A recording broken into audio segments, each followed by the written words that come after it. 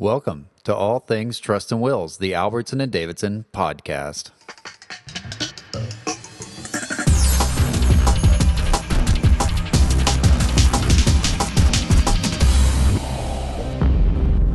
This is Keith Davidson. Welcome to another episode of All Things Trust and Wills. In today's episode, we're going to look at your rights as a trust and will beneficiary. No, your rights. In particular, let's talk about your rights to a copy of the will or a copy of the trust document. So often I have people come into my office and they tell me that they have requested a copy of the will or requested a copy of the trust, and one of three things happen. Either one, you're told that you're going to get a copy and you actually do get a copy. If that's your case, you can stop the podcast right now because the rest of this is not going to apply to you. You got what you were entitled to. Number two, you're told that you're going to get a copy, but nothing ever arrives. And you ask again, and you're told again you're going to get a copy, and again nothing arrives, and so on and so forth. Or you ask for it, and you're either ignored, or you're told flat out that you're not going to get a copy of the will or trust. Well, there's two scenarios where you're entitled to those documents. One is obviously if you're named in the documents as a beneficiary, you're entitled to a copy of those documents. But also, if you just happen to be an heir at law of the decedent, regardless of whether you're named in the trust or will or not.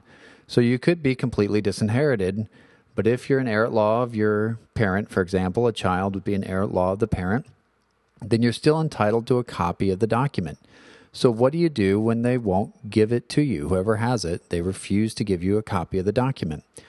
That's when you have to seek the court's help. The only way to force somebody to hand over those documents is to go to court and ask for a court order handing over the trust documents. It's a petition to compel documents.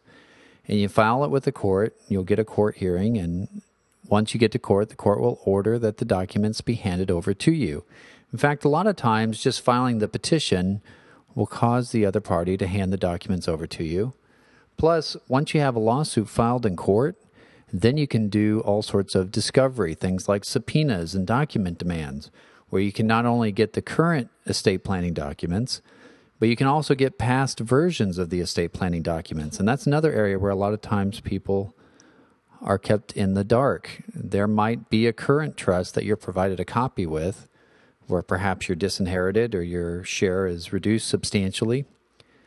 But under a prior version of that same document, you may have been getting more, and yet nobody wants to show you that document. Well, once you have a lawsuit filed in court, then you have all the discovery powers and all the subpoena powers, and you can force those documents to be handed over. So the bottom line is, if you're getting the cold shoulder, if you're getting the runaround, you need to file a petition to compel those documents with the court and get them as quickly as you can so that you know what action you need to take next. For more information about this and many other trust and will topics, please see our website at www.aldavlaw.com. That's www.aldavlaw.com.